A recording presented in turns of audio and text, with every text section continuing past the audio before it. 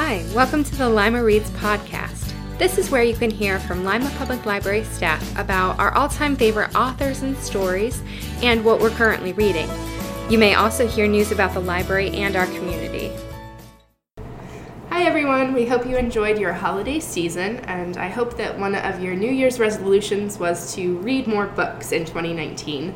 And if that is your New Year's resolution, you should take a look at our winter reading program. For every book that you read in January and February, you can get entered to win one of our really awesome prizes. But if you're struggling with a book to start out with, I have the library's director here who's going to give you a recommendation. Say hi, Gary. Hello. What book are you going to talk about today? Okay, I'm going to talk about Hippie.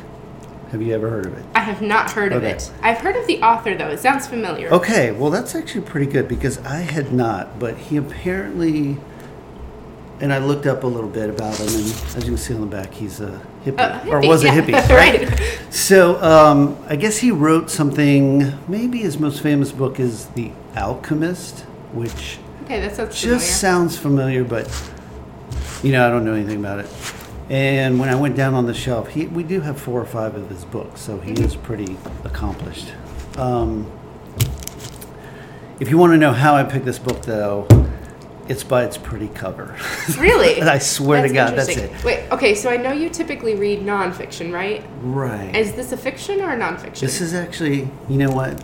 It's fiction, but it's kind of an autobiography that he wrote in the third person is what it's Oh, okay. When you're reading it, it feels like it's this journey that he took. Mm-hmm.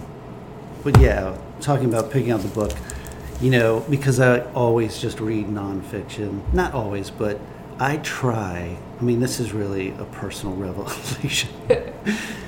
I try to read the best-selling mass market books that everybody seems to read, and that's just pure peer pressure that people get so disappointed in the library director that he's not reading. Fair point. You probably get it too, the James Pattersons and those kind of things. So I try every once in a while. They don't really work for me because I always think they're just movie scripts or something. Somebody's trying to make this great character who will turn into a movie, like a Jack Reacher or something they can make a series. So I have a lot of shame that I'm not a big fiction reader, and that's, like I said, people seem to get disappointed. So I did something, and you just spoke about New Year's resolutions, and read more is one of mine. I know that sounds funny for a librarian, but it's hard to find. Okay, so for those of you who are not aware, it is a fallacy that librarians spend their entire days at work reading. Right. Not the case. And, we're around books all day, so maybe that has something to do with it, but which is cool. We get to see all the new stuff. And, if I do the drop, I'm always like, oh my God, I should read that. And, I'm up in the tower up here, so they don't pass across my desk. So when I do that, it's pretty cool.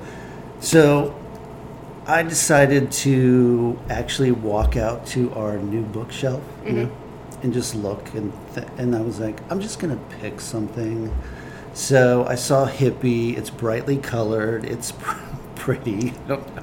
I find it interesting that you're describing this cover as pretty. So I know. Since you can't really see it, I mean, right, it's only text. There's no picture on the cover. So I don't know that I would call it pretty, but it's definitely eye-catching. So what, aside from the cover, drew your attention? Did you read the inside flap at all before you decided this is the book I'm going to start reading? I did, actually. So besides the electric colors, I think it was the title, Hippie. I looked at the back, the author, Hippie. Read the inside. It seemed like this little hippie journey, and even though that was before my time, there's something appealing, I don't know, about the hippie culture. Sure. So you're much younger than I am. And, so this is mostly the 70s, which when I was growing up, and obviously I was a kid in the 70s, but, it was a very maligned decade. We just think of disco and... bell bottoms. The clothes right, or whatever. Yeah. Well, so... but then reading this, I got to say, when reading it, they kind of paint this whole culture cultural thing going on with the hippies. And you know what? I'm not going to lie. It actually sounded pretty good. So the book it's about two people. A character named Paulo, who's Brazilian, just like the author. So go figure. So it is apparently an autobiography in a certain way. And the other character is a woman named Carla, and she's Dutch. Okay, so we have Paulo and Carla. Each are on some kind of journey. It's very hippie-ish sounding, so that's actually kind of the theme of the book. They're both on, I guess it would be like a spiritual quest. Paulo, but different reasons. Like Paulo is much more about the hippie movement. So this is, he's in Brazil, South America, and he's kind of done a little bit of a tour of South America at the time with this girl, but he's heard about the hippie movement in Europe. And one of the things that's really interesting, and I could be wrong in my interpretation, but he calls something the invisible post, which I take it to be talking. I think he's making a reference, like now we know everything through the internet and stuff like that. Okay. But back in the day in 1970, without the global TV and the internet and stuff like that, how did you know what was going on? And it's just somehow people talked and just through language, things got out. And also they talk about the hippie Bible, which is actually a travel guide. Oh, really? The Frommers, back then it was Europe on $5 a day. And it was kind of like the hippie Bible of how do you go and do things cheaply, basically. I need that in my life. So, right. So I learned a lot from this book about at least the hippie culture and the movement stuff. So apparently Amsterdam was the center for the movement over in Europe. And I just feel like that whole the Amsterdam region gets a reputation for being super relaxed. But I mean, if you start the hippie revolution, no wonder. Right. And just like we know it today, apparently, back then too, drugs were legal, prostitution seems to be legal, but it was a spot. I've never heard of it. I'm not that cultured, unfortunately. Dam Square, I think they say Dam Square, is the a town square where I guess you just congregated. And so he does make his way to Amsterdam. He goes there. He does meet Carla there. She's on her own journey too.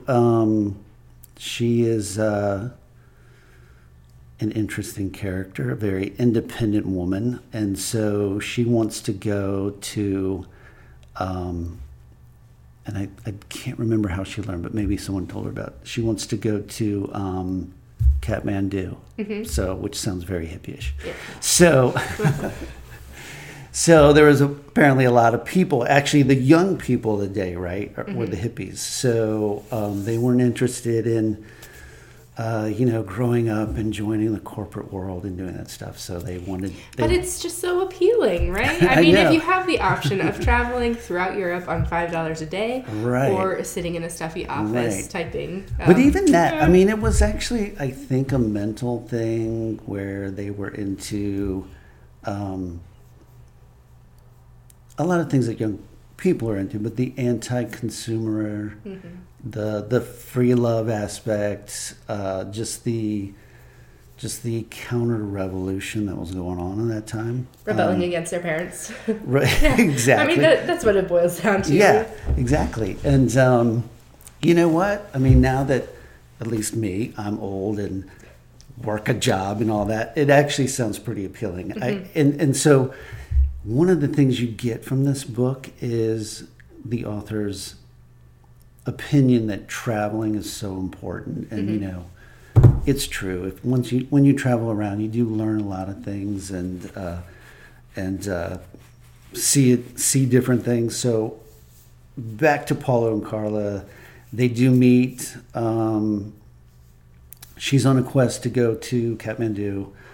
And she believes that she is going to also fall in love with somebody on this journey and go with them. And it's weird. I think like a a medium or a psychic told her this. So she's on the lookout, and she spots Sure. Paulo and Because why not? sets her sights on him, and they go on something cool, which is called the Magic Bus, a very hippie-ish thing. Oh, and there's So a picture inside. yeah, Gotcha. yeah, we're looking at the inside of the cover. So there's like the Magic Bus, big peace symbol, very. You know what that drawing reminds me of, which probably colored my childhood quite a lot? The Magic School Bus. Right. Right, that cartoon. It's making a comeback now, but Yeah. that drawing looks very similar. I look at this, so I'm older. I look at this and I see, and this still predated me a little bit, but the Beatles era, where the Beatles at the end of their run there got very mystical and meditation, which is another part of the hippie movement. And I remember just seeing a lot of the Beatles in their hippie phase, and that's what this looks like. So anyway, this Magic Bus, which only costs something ridiculous like $70 to go from Amsterdam all the way to Kathmandu. So it goes through Istanbul, Tehran, Kabul, Delhi, Kathmandu. So Paulo at first isn't really, his goal was to come to Amsterdam. And then all of a sudden, as soon as he's there, he meets a woman and she wants to go on this other trip. And he's like, this was the goal. So, Right. But he is attracted to her. They have something, so he does decide to go because he is into this spiritual discovery. And he realizes that, it's affordable, but that traveling and the journey, and it would fit what he's looking for. So now I need to know, do Paulo and Carla end up getting married, having 5 kids, and living the corporate life? I'm going to guess no, since he's a writer. Yeah, I don't know that I want to give it away. But anyway, that they do go on this trip together, and it's a little more real life. They're each looking for something different. He's looking a little more spiritual, as in, I think, a religious experience in a way, and does fall in love with him, and is looking for maybe that kind of thing. And so there is, at the end, there is a do they or don't they moment. So I'm not going to talk about it because now I'm going to have to read it. And do you know how big my to-read pile is? Who would you recommend this book to? All right, so I thought about that. So maybe if you're like me and you want to read something that's a little more just literature than your slick bestseller. Maybe if you're from that time period, I guess, and want to reminisce about those days. I mean, it did. It actually, I grew up thinking hippies were, I wouldn't say I had a negative thing, but, I now look at it a little differently. Like, they had kind of this spirit of adventure about them that, once you, like you are and myself, where you get older and you have kids and you're bound by your job. And, it's hard to get away anywhere. It does seem like that time period was actually kind of fun. There's not the technology that there is today and all the other stuff. So that's what I would say. If you're interested in that kind of, cosmopolitan, it is a journey. That's kind of, it's more about, at least for me, it's more about the journey through the countries and what that time period was rather than the two characters. I mean, I didn't think, they were fine, but they weren't. They were fine. They weren't. I mean, glowing endorsement right there for the characters. Yeah. So you enjoyed the author's voice, not necessarily the story. So, you like the story, but would you pursue other books by this author, do you think? I think I would probably look at his best known work, The Alchemist or whatever. I would probably look. I have no idea what it is, but but I didn't have any problems with his writing style or anything like that. So, yeah, I would take a look at it. he's probably very famous, and I'm you know. I don't know that I would say very famous. I think he's more of a niche author. Like, if you like him, you love everything that he's ever written. Well, I'm reading the not back. so His books have been translated into 80 languages and so we're just sold rubes. 225 million copies in 170 countries. So Yeah, we're just out of the loop.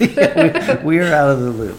All right, so for all of you people listening who enjoy this author, we apologize. Right. Continue reading. Thanks for listening to Lima Reads. Keep the conversation going by commenting on our Facebook page at facebook.com/Lima Public Library.